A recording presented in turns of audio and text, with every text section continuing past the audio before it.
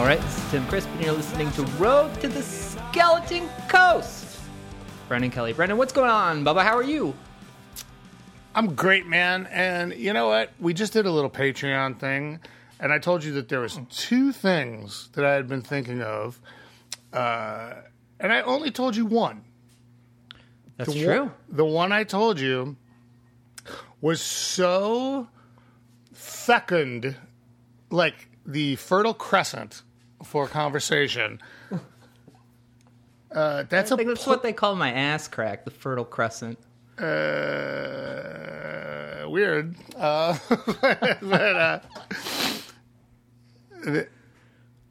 I didn't get to the second one, and so we'll do it here on the general population page. I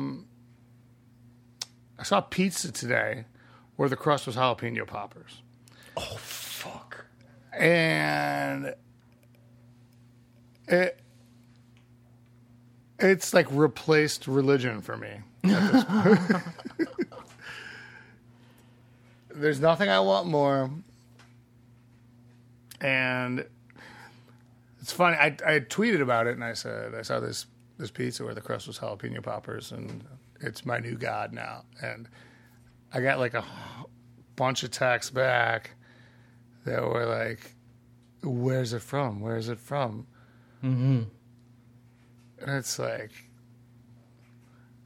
yo, this is the internet. Yeah, you can find out so easily.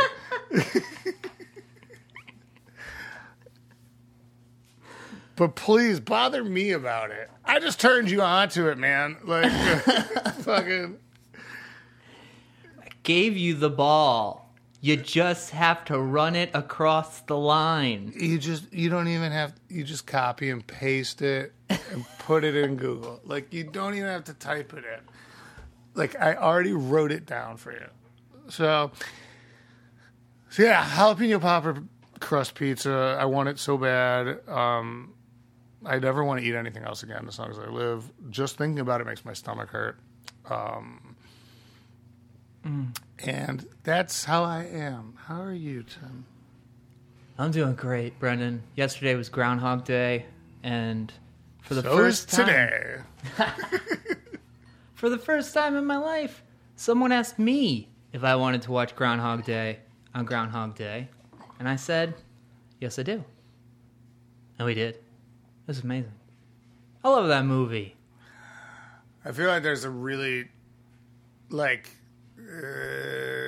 kind of, what's that dude that writes all the Sam Rockwell movies? Who wrote, like, Being John Malkovich and... People are mad at us right now.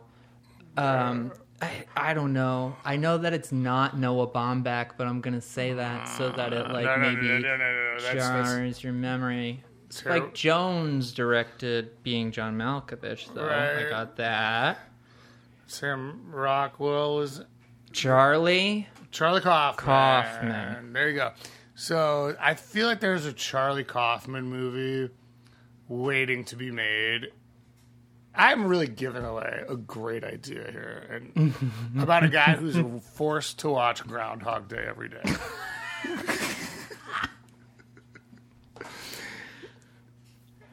It'll just disintegrate over the course of the movie. No, I mean, but that's like that Charlie Kaufman shit, man. Like, you know, like the extra layer of weirdness. He's good. I love him. Friend of the show. Yes, friend of the show, Charlie Kaufman. If you're out there and you want to talk a little bit more about my spec script, about making people watch, it's called Groundhog Day, and, you know, Groundhog Day style, is what it's called. Then get in touch. Brendan Kelly Podcast at gmail.com. That's our email. That's the one. Charlie Kaufman, specifically, I'm talking to you. Charlie, I hope that you enjoyed last week's episode of Road to the Skeleton Coast, featuring, among many great moments, we had words from Christopher McGaugan, which we're going to have again this week. One of my heroes. Mine too. Oh, and I'm recording while we're talking, Brendan. How about that? Me too. All right. So we got some tracks to discuss this week. Brendan and I enjoyed episode number 3 of They Come to America. Talked about Texas. Texas, yeah. Dude, I mean, I don't want to give away what Garrett Dale of Red City Radio is on, and I don't want to give away what his favorite state and his least favorite state were, but both choices were awesome.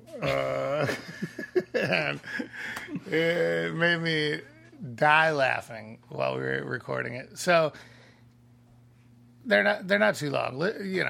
Give it a listen wherever you can find podcasts. They Come to America. That's what it's called. But thank you very much, Tim. It's fun to get the ball rolling on a new thing. Always. Totally. You and Marty are great. Everybody, give that a follow or a subscription on your podcast player machines. Rate that shit too. Ratings and reviews are very good for visibility. If you haven't done so with ours, hey, what's stopping you? I had Jamie Coletta of No Earbuds on Better Yet this week. Jamie's PR for a lot of great bands. Jeff Rosenstock, Pup, Rat Boys. She used to work for Side One Dummy, and then one day the doors were just barred, like hammered shut on her. Yeah. I don't know Jamie at all. I don't think, but we have similar-ish circles. So, but I think that she does a good job at what she does, and I thought that was a weird thing. And weirdly enough, of all the people that were like affected by that, like immediate Side One Dummy closing, I was the most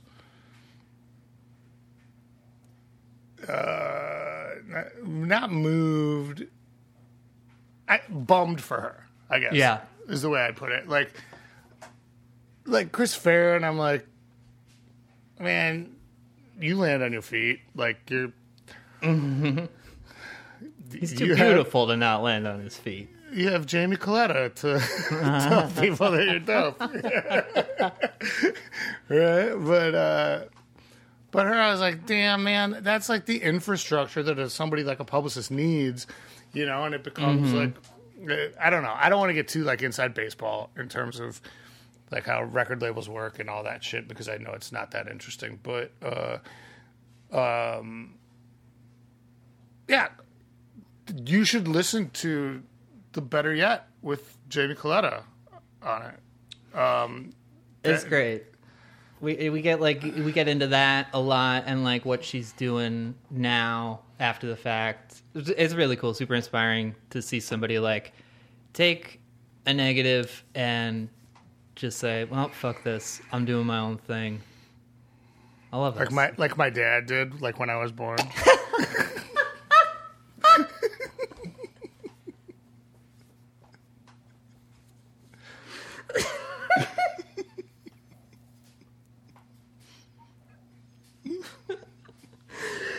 All right, we'll see y'all next week. Fuck, that's a George Costanza. Like, all right, that's it. I'm done. God damn. Well,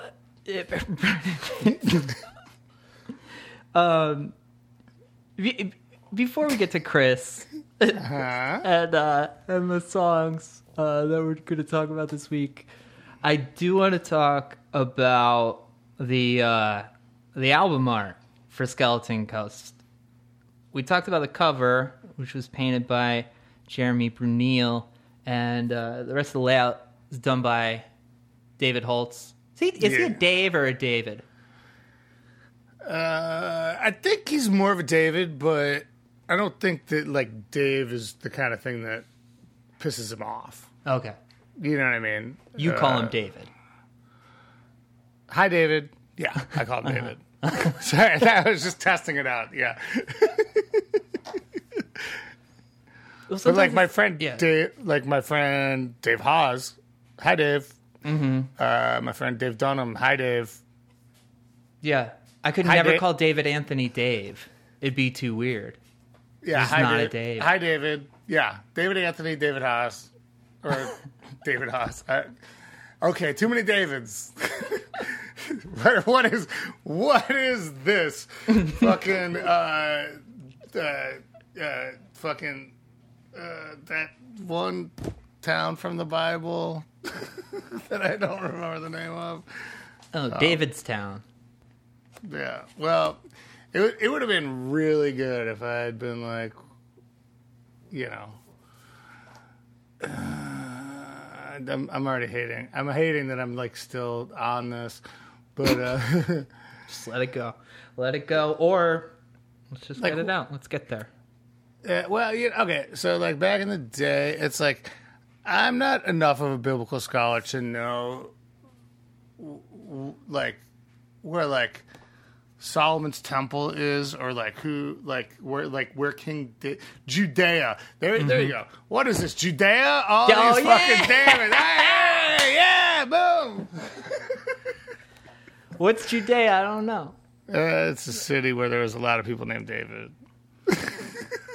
So, David Holtz, I mean, he's been working with y'all for, since the beginning? Close to? Yeah, I think I did the layout for the first 2 records, which is hilarious. 'Cause I have, like, no artistic ability whatsoever, which is evidenced in those particular layouts. And then for the Shady View Terrace split, the guy that did that record label was called Castaway. Mm-hmm. Before it was on Asian Man, it was on Castaway Records. This was I believe the first release. Maybe I'm wrong. Only release. Yeah, well, it makes sense. And then he had somebody do that, and then Mike Park redid it when he bought it. Mm-hmm. And then Present Day Memories, Mike Park did. And that makes sense, because, like, you see that those two don't have, like, that sort of, like, iconic imagery that we are so fond of, like, on the covers of our records. Mm-hmm. Not those covers bad, but like we're used to big, I think simple sweeping things, you know? So like Apathy and Exhaustion, for example, it's a painting done by our friend Josh Marshall, and David Holtz started laying out our stuff at that point, and then we never looked back. Mm-hmm. Mm-hmm. So, yeah. And the Shady View Terrace split is pretty terrible artwork. I mean, like, it's got, like, a real, like, Tool, the band quality to it. Uh-huh. You know, and it's like, Fibonacci sequence. Yeah, neat. Like, I don't know. Like, there's a good idea in there. I think it's all fine. I can't complain about anything that's led me to where we are today, Tim. But you're talking about the road to the Skeleton Coast. Goddamn right. But yeah, like, I mean, Mike Park named the EP Present Day Memories. You know, I was like, what does that mean?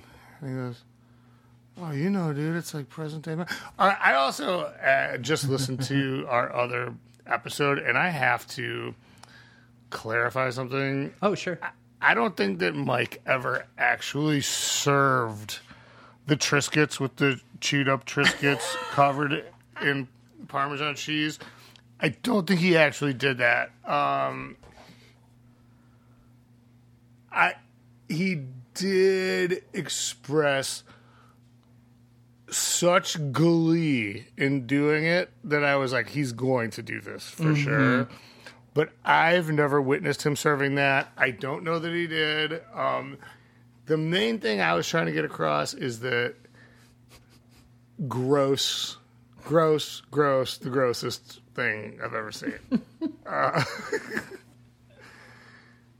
He served him. He tried to serve him to me, but it wasn't baked with Parmesan on top. But he was like a Triscuit.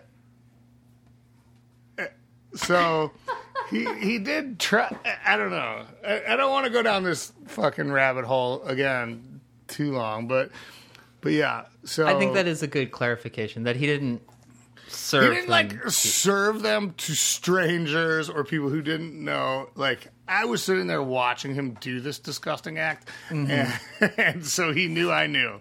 You know, and it's more of a different Mike move, I think.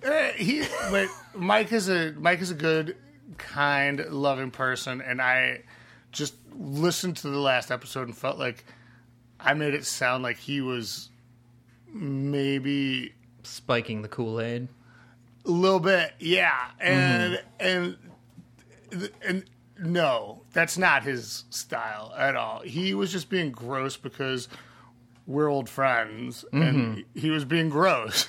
You know, for sure. Like, and it was all good fun. So if anybody had any bad feelings about, if anybody out there has any bad feelings about Mike Park, drive to my house and I will beat them out of you, because Mike Park is the greatest person of all time. There's not a bad bone in his body, and he's one of the only people that's not got the last name Kelly that I will defend to the death. Drive 42 miles an hour on your way to Brendan's house. I think it was 43.4 miles an hour. Okay.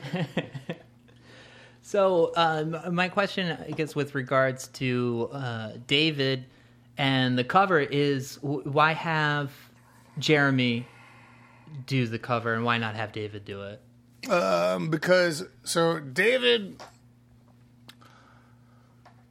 doesn't. First, David is busy as shit, for one thing.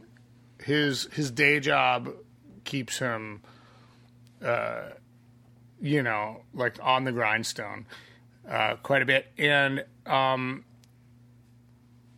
he's not an illustrator as well. So when he did Metropole, it's like, that's a composite, right? That's a silhouette of me from an old Lawrence Arms promo photo walking through like vectored lines, and then something that was like taken off like an old pulp novel that was probably taken off of Getty or something like that. You know, like it's not like,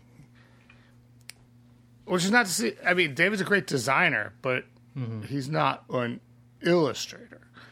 And so as soon as the concept of this whole record came up, you know, obviously it's like, it's what I do. I'm talking to David. I'm talking to Matt. I'm talking to Chris. I'm talking to Neil. I'm talking to Sonic Ranch. You know, I'm just kind of doing everything to get it all in order. And David's just like, I'm going to get an illustrator. I'm going to get the illustrator from We Are the Champions. And I was like, fuck yeah, that guy's awesome. Love him. Yeah. You know, And so that's why. I mean, it's just not really his purview, you know? Like, it's not what he does. But what he did was that beautiful font and, like, Yeah. the color and, like, I don't know. I think it's just gorgeous. I like, really am a fan of just how it looks, just on a visceral level. I mean, the font is really, really tremendous, and it's something that, like, it really fits into your aesthetic for how you've, like, designed, like, you know, the Lawrence Arms, the way that it's written out. But it's, I don't know, it's crafted in such a way that's so befitting to the record. And I think, like, I don't know, there's, like, a classiness to it. My wife has been a designer for decades, and for, like, high profile clients and companies and stuff, and she's created, like, things that,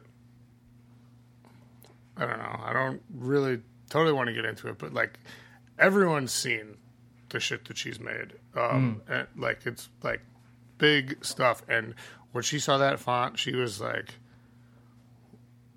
what did David do? This is amazing. You know? So it's like, it's really a testament to David that whatever the fuck David did, it was amazing.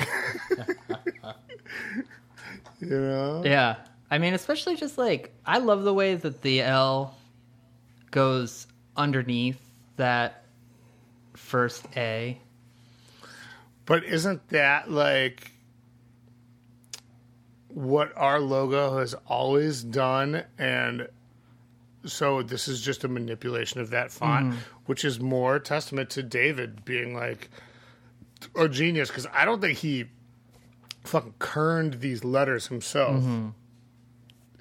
You know, I think for those of you out there who have too much sex to know what kerned means,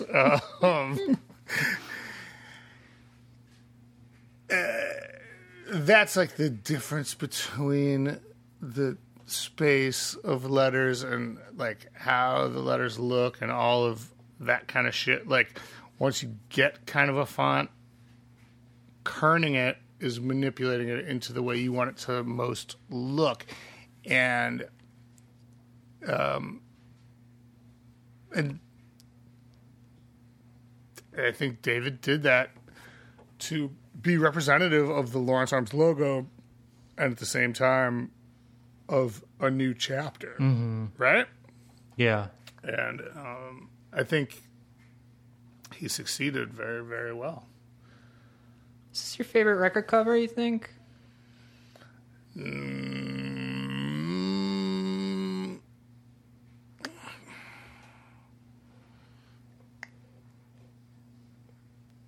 Of the Lawrence Arm? Yeah.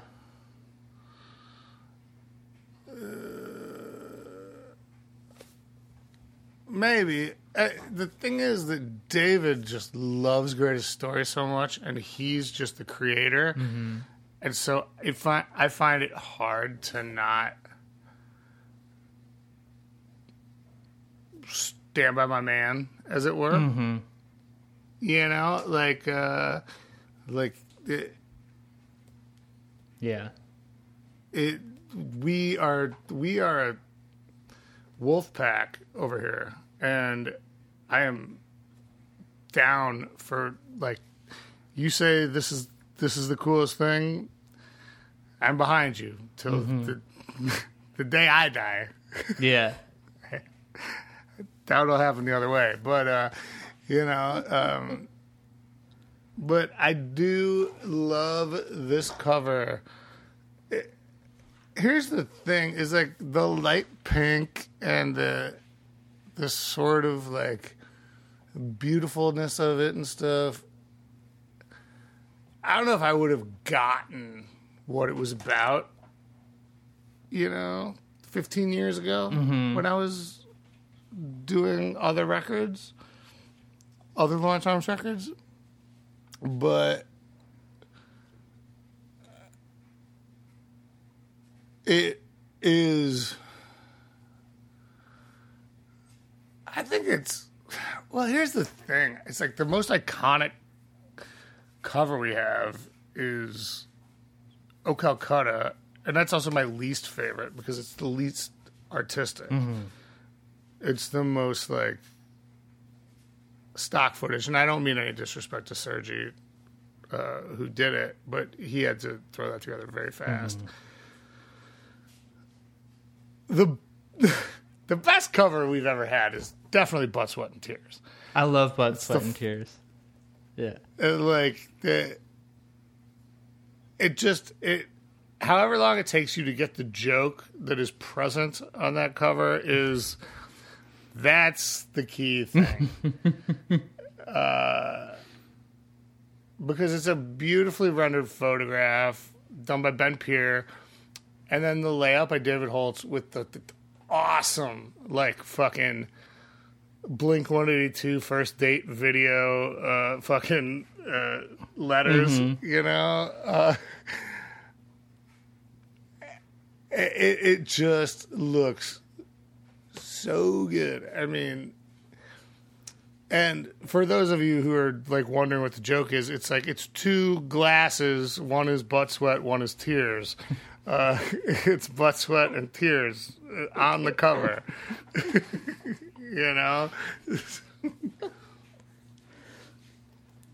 So when you talk about like talking to Neil, talking to Chris, I think that you were speaking in that instance just about like putting everything together, but how hands-on is everyone through this process of art and like giving David an idea of like what you're looking to do?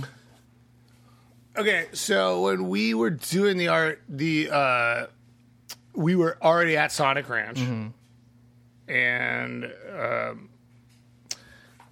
I guess what would be considered to be maybe a slightly dysfunctional way. We had talked about, like, the three of us talked about what we were into for the cover, and like what had happened in terms of the songwriting that was like stuff that should be addressed, like the preponderance of wild dogs on the album. It's like it would be stupid to not acknowledge that on the cover, like stuff like that. And so we had like a kind of a basic discussion, but in the interest of probably laziness, I guess, I was just like, just email me anything that you guys think would be cool to have on the cover of the record. The end result was this fucking laundry list of like, it was like a fucking Chili's or something. Like, there's like so much shit on the walls. And I mean, like, literally that was kind of like the idea. And here's the fucked up thing. Every idea that was supposed to be on those walls of this, like, club that these, like, foxes and wolves lived in was good. So the dude was like, I love this. I even drew more than you guys said because, like, this is so fun. Like, this is good stuff. But then I got it back, and I was like, this is too much. Like, I can't deal with this. And I was like, dudes, this is what we asked for. I don't know. The moose head has sunglasses on. And they were both like, yeah, no, this is way too much. And so I don't know. We made a decision together that was like, what we need is we need the fox. We need the ship that looks like a whale. Mm-hmm. We need the garbage. We need the coastline or whatever. And let's see if he can do that, right? Mm-hmm. And if he can do that, that'd be great. And if he can't, we'll go to another avenue of getting an album cover, because whatever. And he came back with this, and we were all like, damn, dude. Yeah. So good. It was so good. Like, I mean, I think it's a beauty. Yeah. Of an album cover. It really is. I just love the colors so much too, and it's one of those covers that you can kind of look at so many times and see different things, and like you look up close, and the way he just like mixes watercolor with oil in spots, and you can like really see the texture to it. Yeah. So is it just like the cover that you're describing as being too much? Is this one just like he just pulled some of the mess out and consolidated? So the cover that I was describing as being too much was a sketch. Literally like probably on a like sheet of 3M paper, right? And it was of a like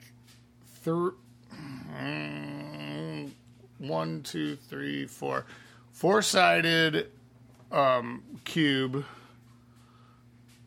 covered in shit, all the shit we talked about, with like a fox sitting in it in like an easy chair, like smoking, because we'd talked about like a social club for wild dogs. Like that was kind of where it started, you know. And sorry, I'm just thinking about that movie Wild Dogs, which is that's Wild Hogs that you're thinking. Which is a social club for dudes. Yeah. I also have made my own movie called Wild Hogs. It's me and all my friends thumping our dicks together.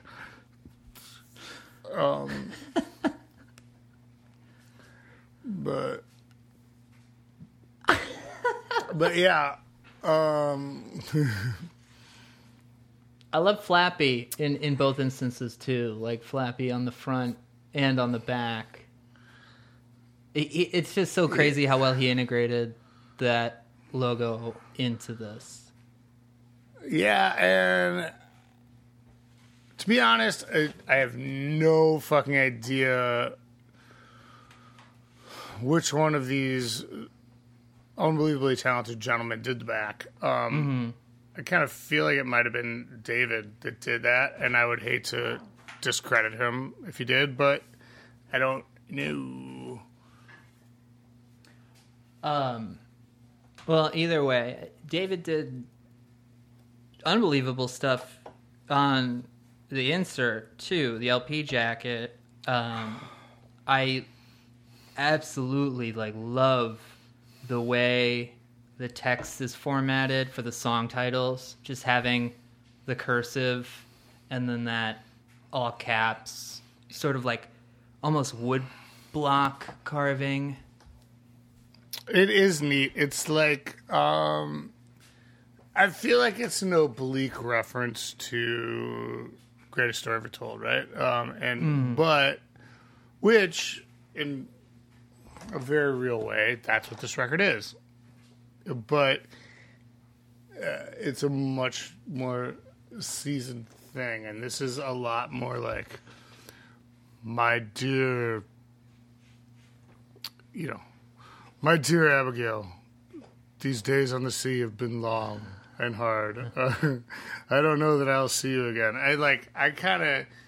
That's kind of the vibe I get from this record a little bit. Yeah. The art particularly, but also the songs. Call me Ishmael. Okay, you're Ishmael. No, because it really does look like illustrations that are inside Moby Dick, like the skeletons too. Are these like, are these like pulled from old books, or do you know if some of these are? These are all sourced by David Holtz and approved by us, of course. But like, my thing is the bass and one of the voices. Chris's thing is the guitar and one of the voices. Neil's thing is the drum. And Matt Allison's thing is the studio work. And so the art thing is David Holtz. Like, we are a band. Like, David Holtz is in our band. Mm-hmm. You know what I mean? And so it's like, he pulls this shit out and goes, is this cool? And it's the same way that, like, when I do the Skeleton Coast bass line and Neil and Matt Allison go, that's not right. And I go, all right, I fucking don't like you guys right now, but I'm going to change it. And I bet you'll probably make it better, even though I don't like this. Like, it's the same thing. So that's David Holtz's job in our band, and he's very much in our band. I mean, that's what I think of when I think of the Lawrence Arms, is like a collective. I think of David. I think of Tinkler, Toby for sure, Matt Allison. Would you guys like to listen to me list off more people that you've never heard of? I'm sure this is fascinating content. They know all those people. Yeah, I noticed that you thanked Matt Marty in here. That's interesting to me. Yeah, well, he was the one that I had the much more fun podcast with, Well, I'm just kidding. I love you, Tim. I love you. I think you're the best. I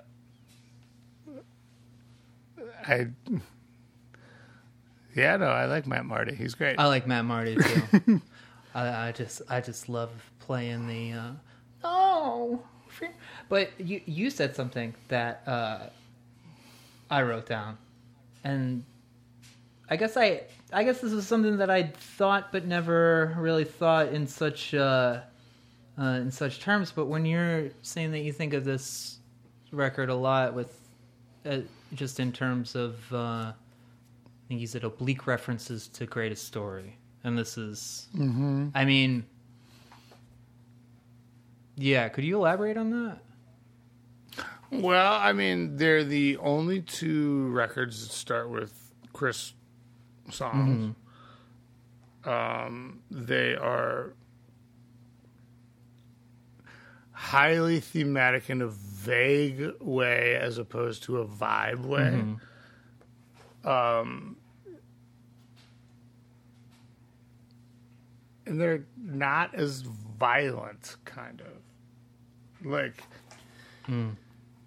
by violent, I just mean, like, I guess that's a terrible word. I guess I would like to retract violent and say party mode. They're not as party mode as the other ones.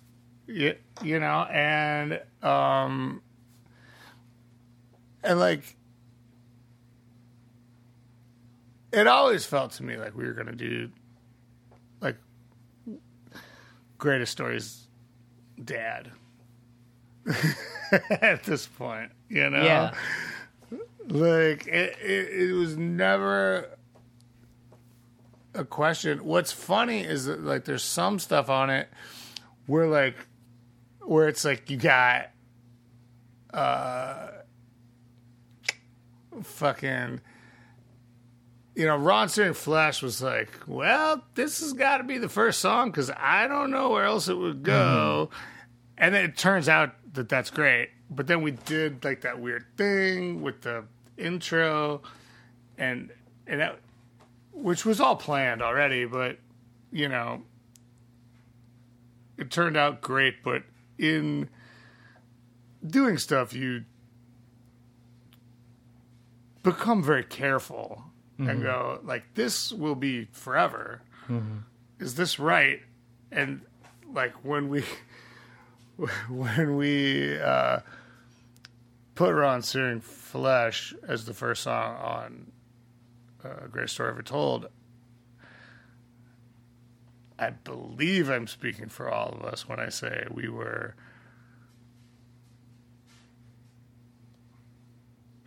confused, not confused, but maybe like, you know, like that sound I think sums up more, and it turned out good. And then on this one, it's Quiet Storm, which is a burner right out of the gate. So it's not like apples to apples or whatever, but Yeah. like, but at the same time, it's more of a thoughtful, fictive, academic record than O Calcutta was, and then even Metropole was. Yeah. And it's not that we only got so many records, you know. And it's like, yeah, this is a lot like that one. I don't know. Yeah, like it's not. yeah, totally. I feel like, you know, take the Coens for example. You can look at that canon and you can say like, oh, okay, A Serious Man is like a version of Bart and Fink, but dialed in a little bit differently. Oh, totally. I mean, I think you could say that "Oh Brother, Where Art Thou" is Raising Arizona, but fleshed out into a full biblical parable. But you know, who am I? I think it's the I'm just an Odyssey. idiot. Yeah, Odysseal parable. It's fine. Sorry. What do I? Just my fart what do I smells so know? good. I just need to sniff them sometimes. I get it. Yeah, no, it all makes sense. I guess I mean, certainly like Greatest Story was the beginning of let's put a central theme to all of our records. Were you, I guess, how conscious of the Greatest Story, like parallels were you? Were you feeling like you had to differentiate it? Did you sort of want to? Once Quiet Storm was kind of like determined to be the first song, I was like, oh, this has got a real Greatest Story vibe, you know, like, and then like, but then there's like the demon that like comes like kind of like at the same point of March of the Elephants in Greatest Story. And I don't think we intentionally tried to stack the sequence to look the same or anything or feel the same, but I think that our intentionality and what's the word I'm looking for? Our intentionality is to do things that way, and these songs fell into that same pattern. You know, our aesthetic is what I was trying to think of. Like, our aesthetic builds like this. And, yeah. I think you're a lot more cohesive, though. It's not quite the, like, back and forth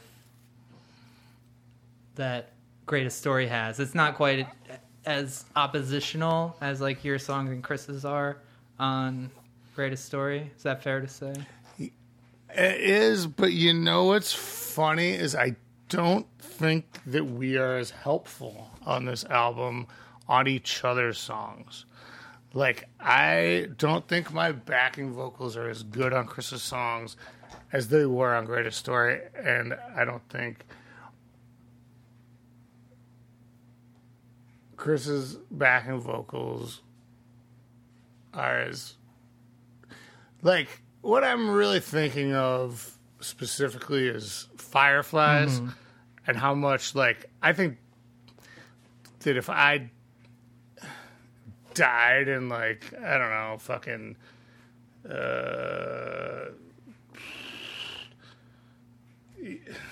you know, so Vincent Price came back from the dead and was like, and his finest moment in vocalism. That might be it, you know, like, and I say that, and I guess what I'm saying is, I didn't do a Fireflies on this record, but Chris did the guitar solo on Demons, so I guess I'm talking out of my ass because that shit makes that song. All right. Let's throw it over to Chris for last words, and then you and I'll come.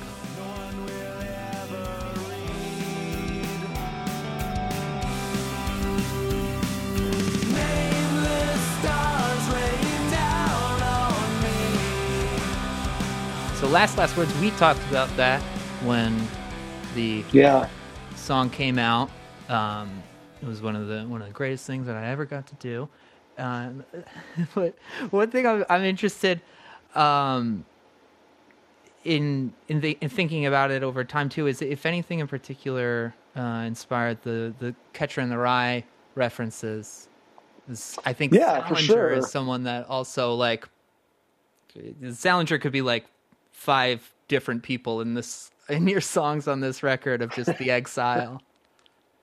Yeah, definitely. I mean, like like most, I guess, people, or certainly Americans. Yeah, I think most people in America, whatever, read Catcher in the Rye at some point when they were young. And, you know, probably a lot of them also identified a little bit with Holden or whatever.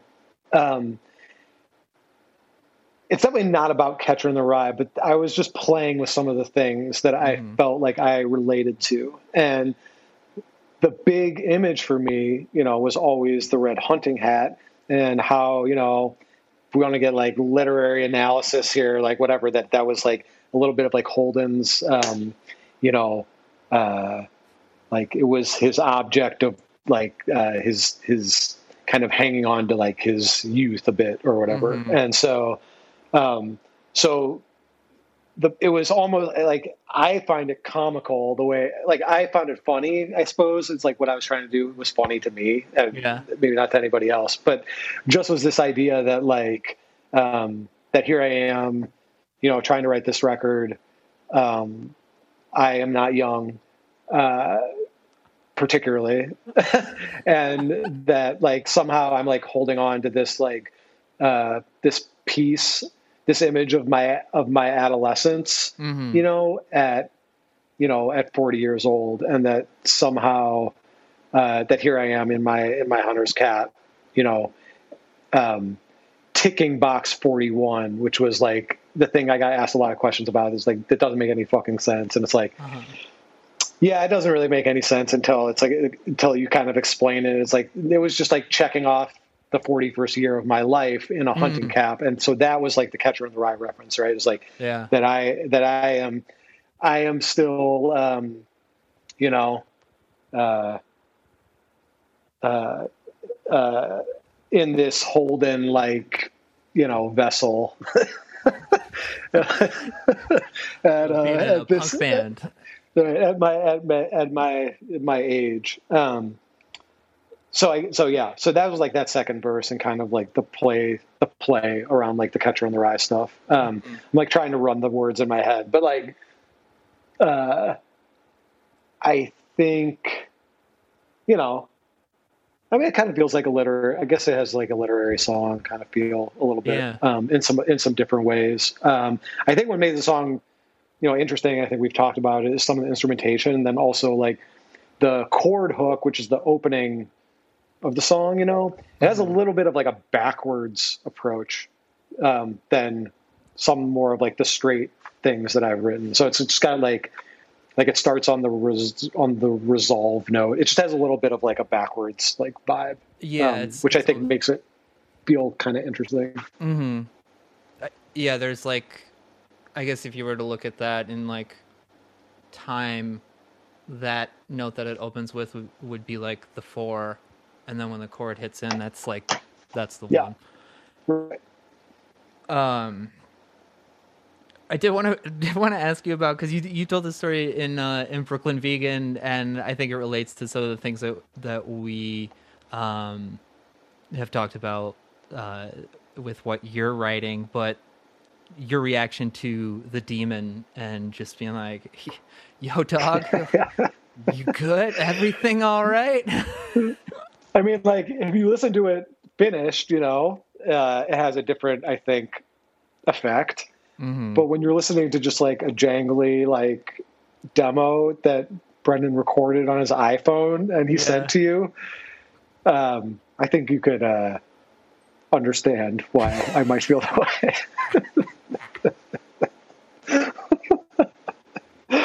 It's really the rawness of it that makes it like, oh, geez.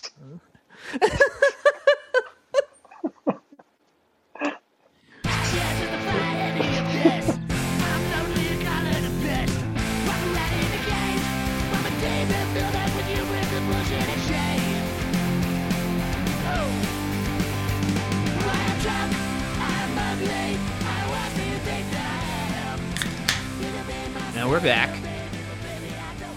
Friday. Right. Hump day. They got a PBR non-alcoholic. Nice. It's ironic, I think, that those are called non-alcoholics, because only alcoholics drink that style of beer. It's very true. One time there's never been a person that's like, I don't really care for the feeling of alcohol, but I'll just have one of these non-alcoholic beers. They should be called alcoholic beers. Exactly. That's totally true. One time I was in New Orleans, I went to the Hard Rock Cafe, get a little culture, and I go up to the bar and I said, "Hey, could I get no duels?" And the guy behind the bar is like, "Yeah, sure, man." And then he comes back. He's like a 23-year-old with like a swoop haircut. And he's like, "Hey, let me ask you something. I noticed like non-alcoholic beers, that's mostly something that like alcoholics drink, right? Like, are you a recovering alcoholic?"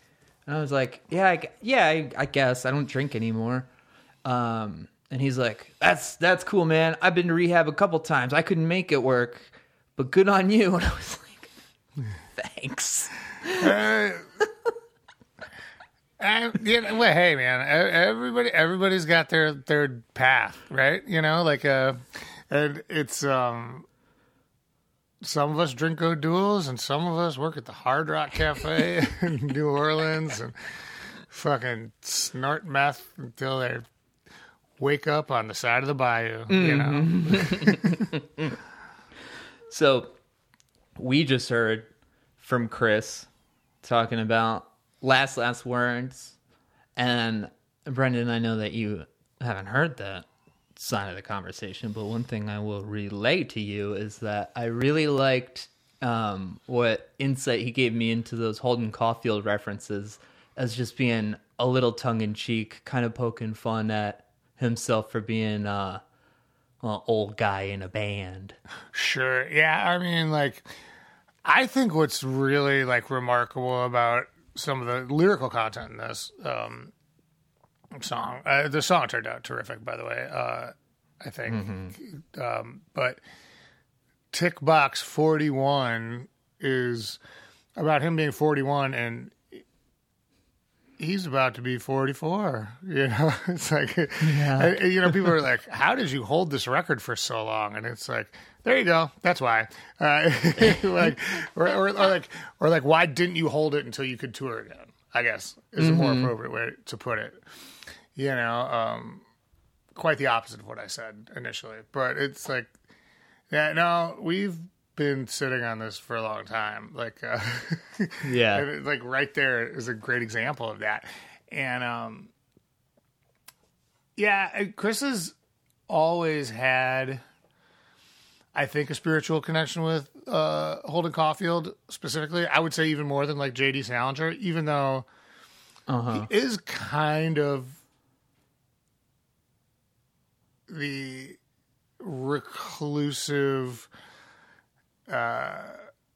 poet that J.D. Salinger is as well. You know, I don't think all of that's like completely unrelated or whatever, but yeah, I mean this song is fun. Like the lyrics are really abstract, I think, but in a way that's really connective with people. Obviously, this song is like hit a nerve with a lot of people, and so you know, it's really neat. We just talked about the EBow that's prominently used on this song as well. Mm-hmm. But what I'd really like to talk about is how good the bass playing is on it. Yeah. And I'm only kind of half joking. Like this is one of my best performances on this record. It's like there's nothing fancy on it. Yeah. But it's the do like that kind of shit is like is everything I wanted to do. Is it the star of the show? No, it's not supposed to be, you know, but like That's why it's the bass. Yep, exactly. Yeah, if your bass is the star of the show, you're in Primus or the Red Hot Chili Peppers. Or that one Spinal Tap song. Big Bottom. Yeah. But so yeah, I don't do anything special in it, but I feel like I did hold it down a little bit on this one. And it's like when I listen back to this record, this is one of my performances I'm more proud of.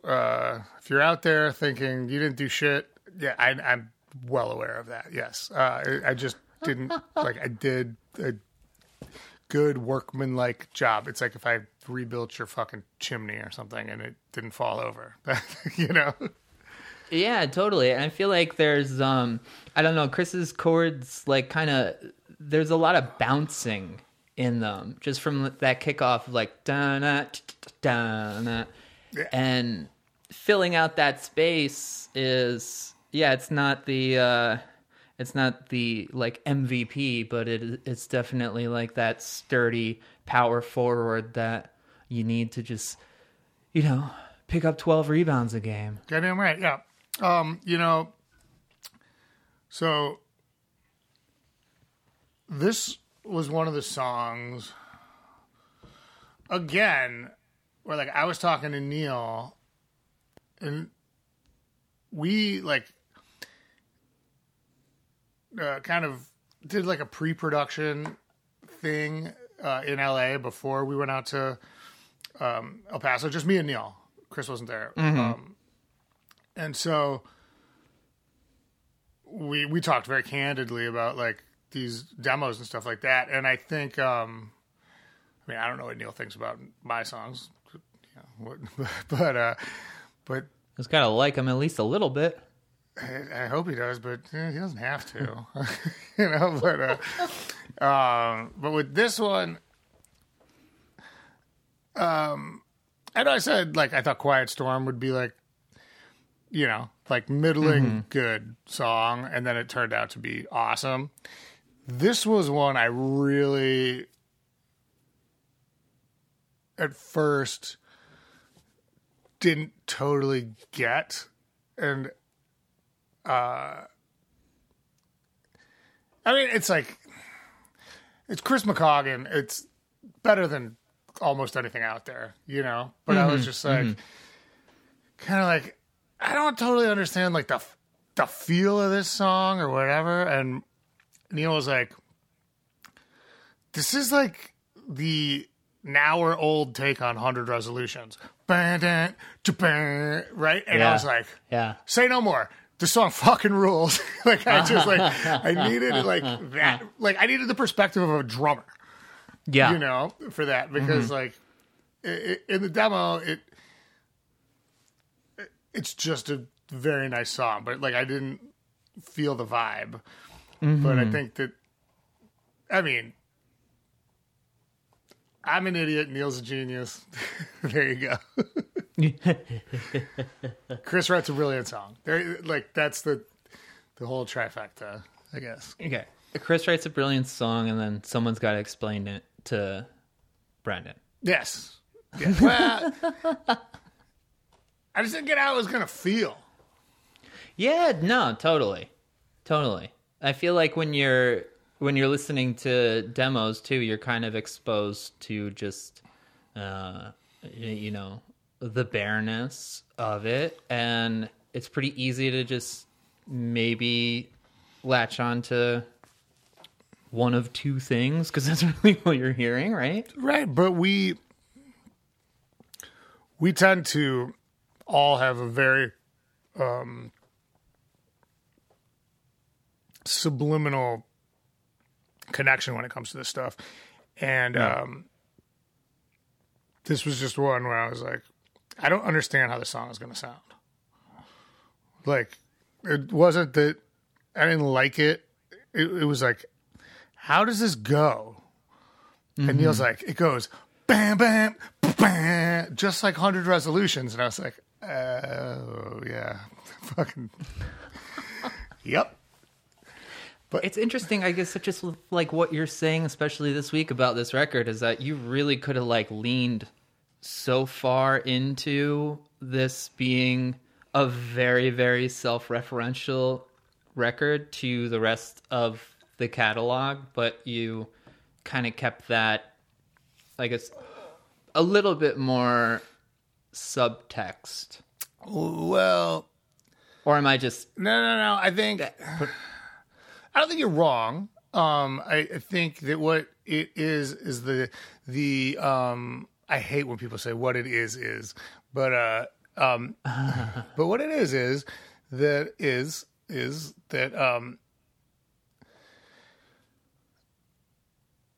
everything informs itself. Like,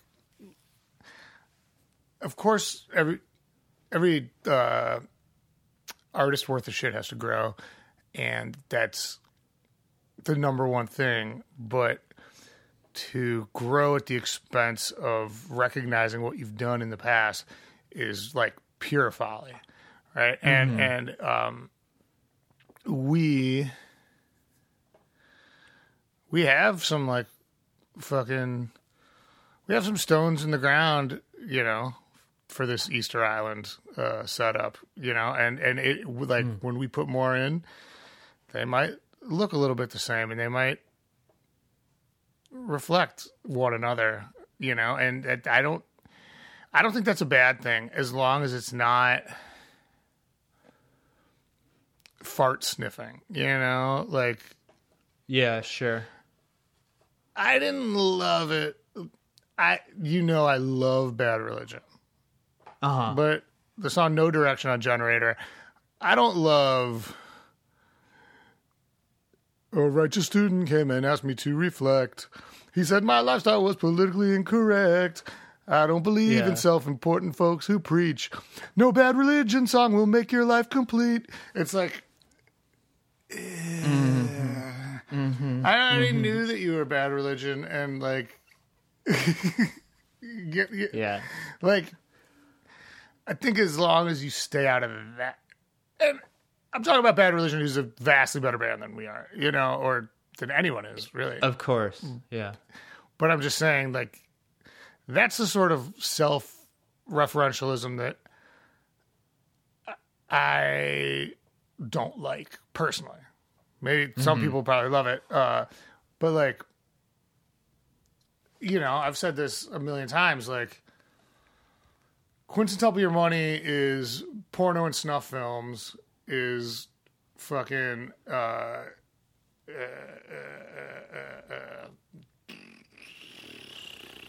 one with the horn in it.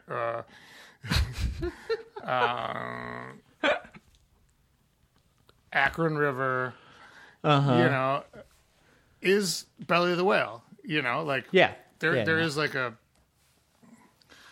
Those all go together. If one of those is on the set list, I can guarantee you the other ones will not be. You know, and like that's how it works. And same thing for Chris's songs as well. But I don't know. I'm not going to do that for his songs, but but yeah. I know we talked about this already. We talked about this on episode 1. You referenced Catcher in the Rye, and I was wondering if there was a specific aspect to that you were going for, other than, you know, it's a Bildungsroman that we all kind of understand and relate to. On Greatest Story. You're referring to... yeah. Yes. You're referring to Ramblin' Boys of Pleasure. Disaster. Or no, not Ramblin' Boys of Pleasure, but Disaster March. All right. Well, first of all, just the title of the song alone should, like, lead very easily into why I'm referencing Holden Caulfield, right? But there's this scene where he comes home to, like, the hotel bar and he's drunk and he's just, like, he's furious, but he's, like, totally living. And I think that, like, when you read that section of the book, you're supposed to feel like he's kind of wilding out and being not good or whatever. But when I read it, I was like, damn, yes. Fuck yeah. Dude, he doesn't give a fuck. He's pissed off. He's just drinking and he's a kid in a bar. Nice. You know? And so that was as far as my reference was supposed to go. It's not nearly as, like,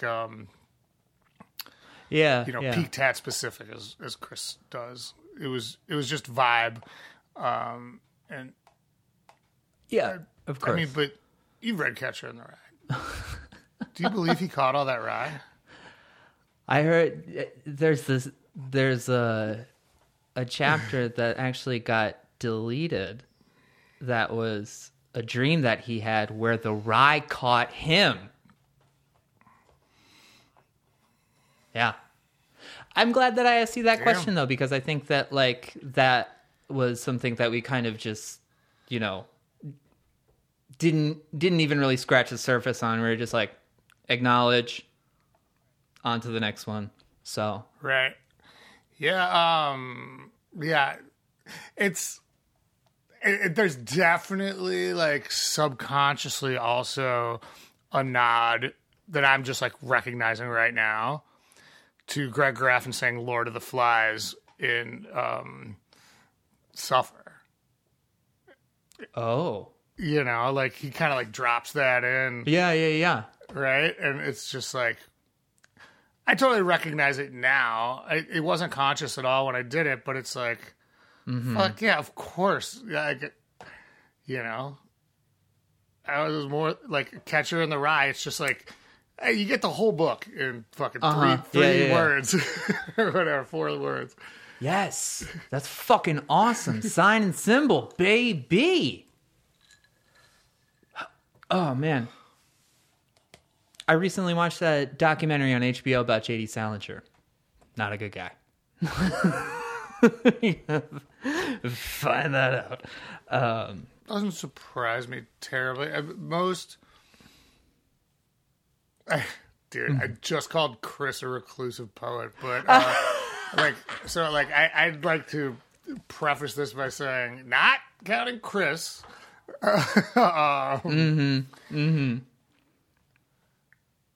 Recluse usually comes with some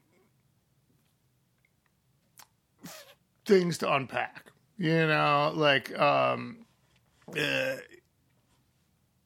I'm not saying you're a fucking maniac or anything like that, but like, to love a recluse is a hard row to hoe, I think. And no, and I'm not talking about somebody that's what's like the popular like catchphrase on the internet that everybody is now, introverted. Yeah, I'm not talking about an introvert, by the way. I'm talking about a legit recluse. Some famous recluses include Ted Kaczynski, Adolf Hitler,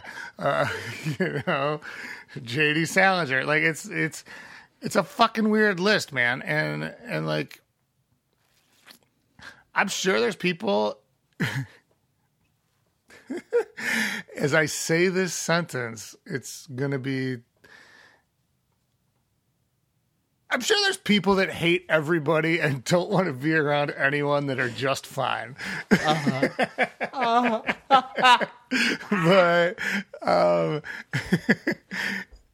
and also I want to go back and say I'm not speaking about Chris at all. Of course. Of course. In fact, Chris and I touch on this later on in this record. I kind of ask him about like his own fascination with just like the writer in exile, because it's throughout his work. So. Sure, and he just lives in Portland. Like, it's not like that's about as far as that goes. But I mean, like, he's a wonderful gentleman. But for the true recluse, I think, I don't know. I'm not putting my money on, a recluse? This guy's going to be fine. Yeah. The Demon. Track 7.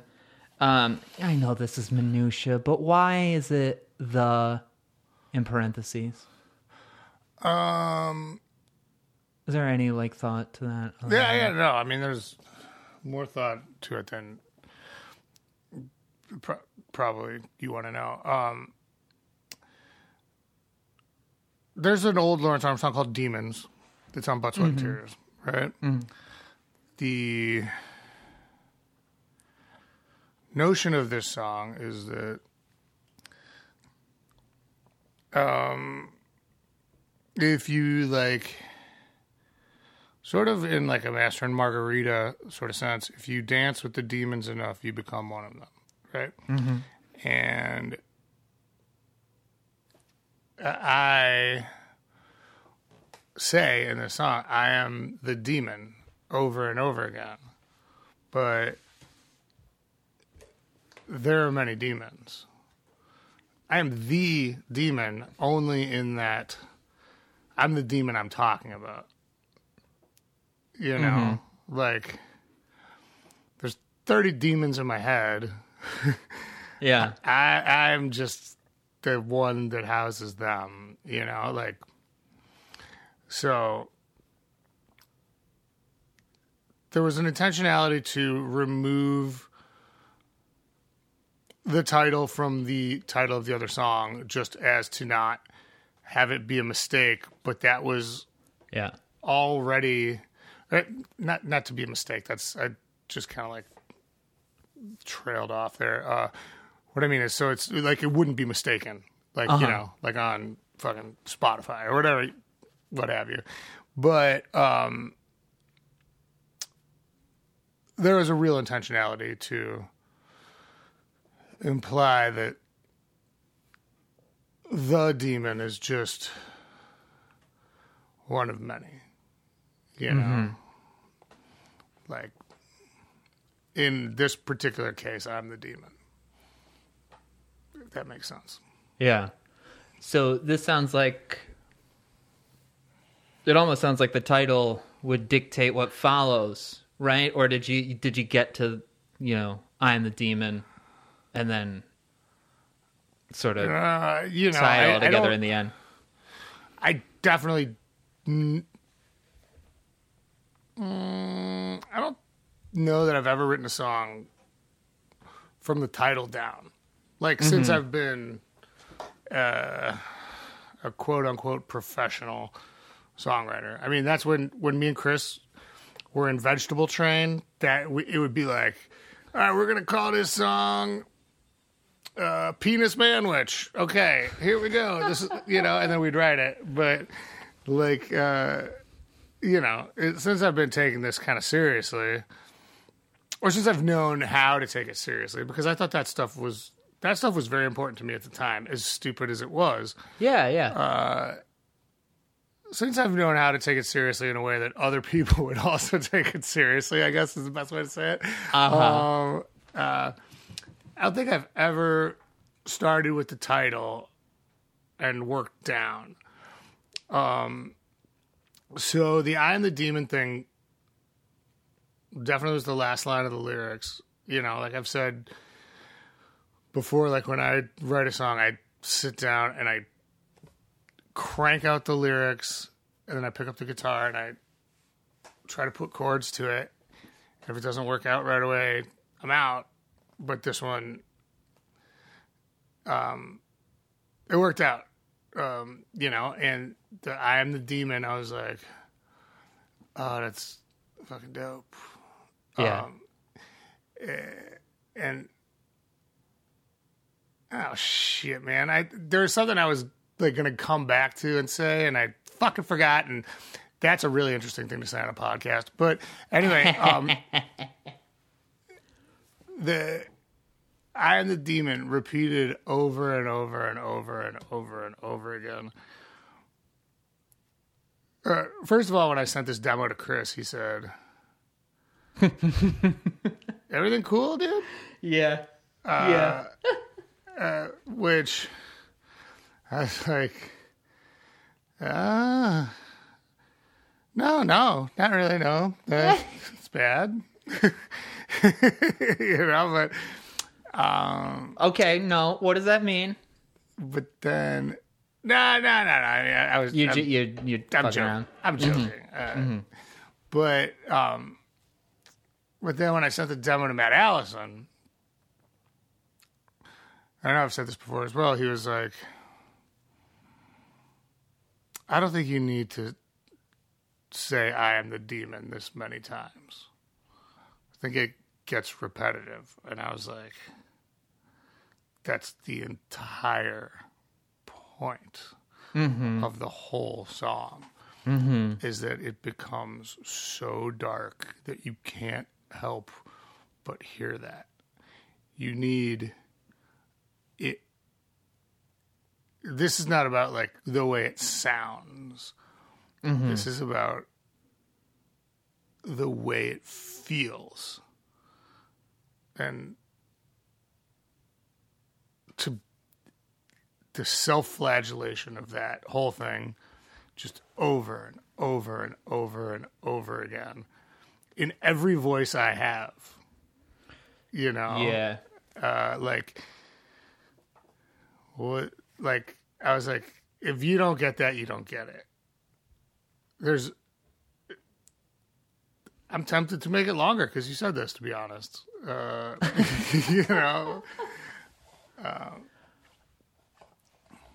But when you hit those just so like beaten down, I am the demon, where it just sounds like you're like talking into a payphone. Just like, man, like I can smell you.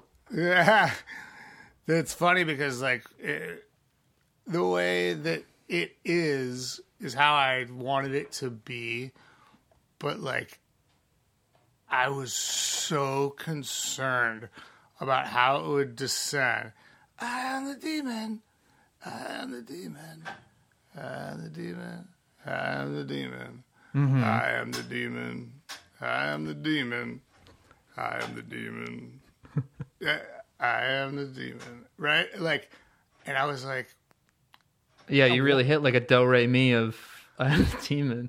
but like in the studio is like, we have to have the demo pulled up because I did it perfectly on the acoustic demo. That's how I want it to sound. And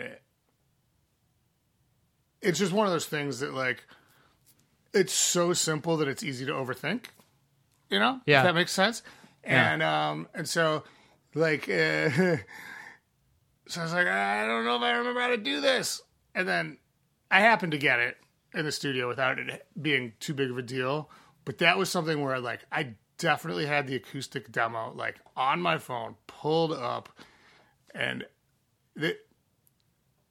I don't know. I mean, I don't know if anybody out there, if this is their like favorite song on the record or whatever, but like so much attention to detail from me went into that part. Like, it was, that's probably the most like mental real estate for me, you know, that you saying that you've spent on like a the Skeleton specific Coast album. Period. Like I was just like, I was so like I was just like, if this part's not great, it's gonna suck.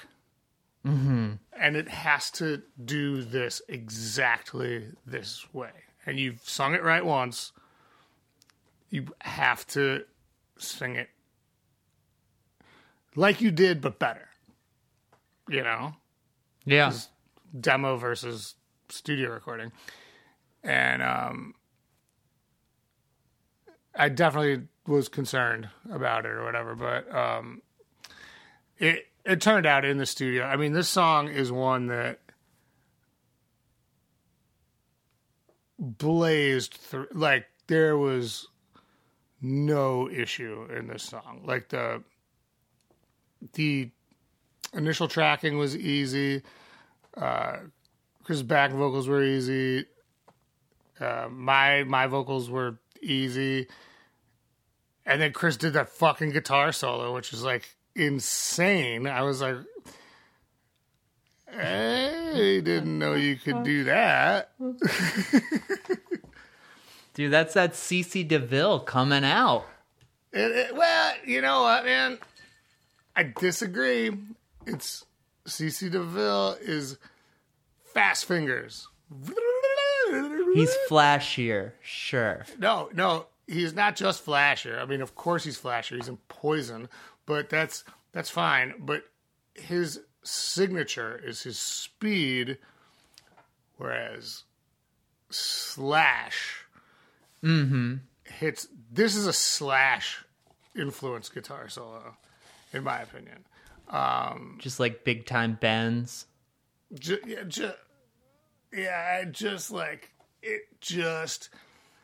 It sounds like it wants to fuck your mom, you know, like, yeah, like it really does. But it also sounds like your dad would be cool with that. Oh, your dad's pumping it. But sorry, I mean, like when it gets into like the idiosyncrasies of that kind of butt rock, sometimes I have strong opinions. Sean Nader, if you're out there, which I know you are, please chime in and tell me if I'm correct or incorrect. Sean Nader, funny fact, can name every member of every band that's ever played hair metal. It's very Rain Man-esque, I'd say. How many toothpicks played bass in Poison. Well, only one. Wait, was Ricky Rocket the... No, Ricky Rocket Dahl was the drummer. Bobby Dahl was the... Really just... I feel like he was just their friend. And just happened to be there. Nah, he definitely... first of all, when Bret Michaels, the singer of Poison, was fucking Pamela Anderson, and then they broke up and he was sad. Mm-hmm. Bobby Dahl is like on record as going, "Hey, who cares? You got to fuck the hottest bitch." Which I can't even begin to unpack how many things are wrong with that statement. You know, it is one of the most heartless things I've ever heard. But then he went ahead and fucked Bret Michaels' next girlfriend, and that's why he wasn't in the band for Flesh and Blood. Oh my God. I love this. We could go on all day. Patreon.com/Better Sandwich. We will find a way to integrate that into some content. I know that nobody is thinking about this other than me, but when I stated you started with the title, I just need you to know, Brendan, that I know that that's not how it works. But as a person who is into writing exercises, it felt like something that could have been in your range. Does that make sense? No, totally. And, I mean, this is not on its surface the most, like, ephemeral artistic song, but it is. I feel like it's like Russian lit, like Tolstoy, the death of Ivan Ilyich, something like that. It's just like, this is the ugliest possible thing, and these are the simplest words I can use to describe it. And boom, boom, boom. And I wanted that, like, title to be representative of that. Yeah. You know? And, like, the demon. It, like, just looked cool. And it separated it from the other song I wrote called Demons. And it made sense to me thematically and in terms of what I was writing about. And, so, yeah. Yeah, and I mean, fucking, it sounds like you screamed in bed for 3 days at the end of the song.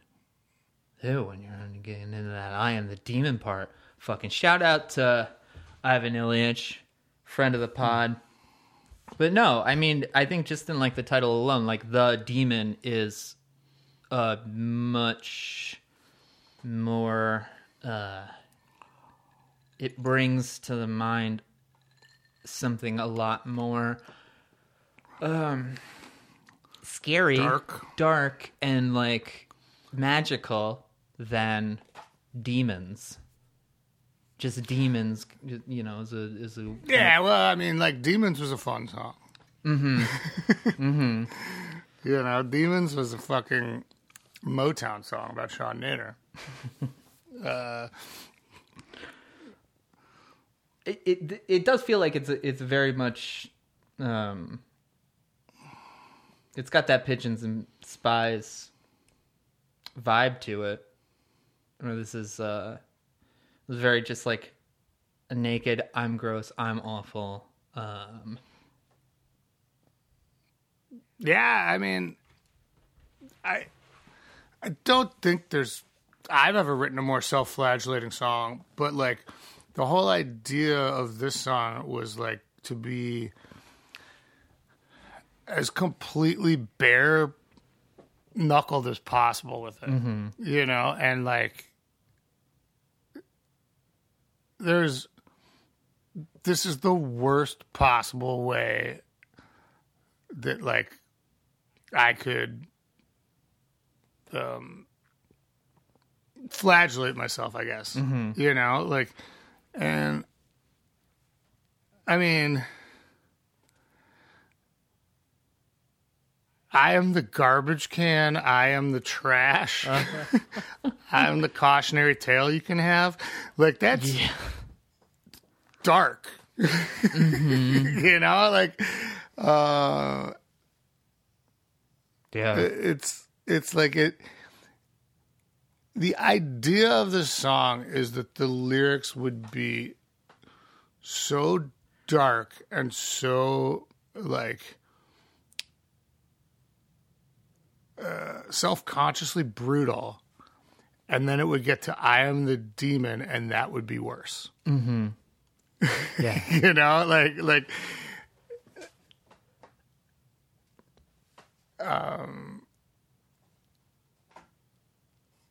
I mean, I'm the dying, I'm the plague, I'm the sum of this mess that I made. It's dismal shit, man. Like but then just, and it's like, and that's the part where I'm like, it kind of like takes a tip from like the Russians, like not that I'm like trying to put myself in anyway on the level of even somebody that writes fucking romance novels, but I'm just saying I like the Russian lit people, but like, you know, I'm the dying, I'm the plague, you know, I'm the garbage can, I'm trash. Like it has that kind of vibe. Yeah. Of like, you know, what I could do with like the Dostoevsky, you know, hive mind or whatever. But, well, and then there's like that, you know, in Bulgakov in Master and Margarita, when he shows up and he's just like, oh, let me tell you who I am. Yeah, I mean, the whole vibe of that scene was something that like was inspirational to this. Whether or not I achieved anything in this that anybody would ever be like, oh, that's like that. I mean, I doubt it, but that's where my head was at. But the idea was, I'm the garbage can, I'm the trash, I'm the cautionary tale you can have, I'm the dying, I'm the plague. I mean, like, that's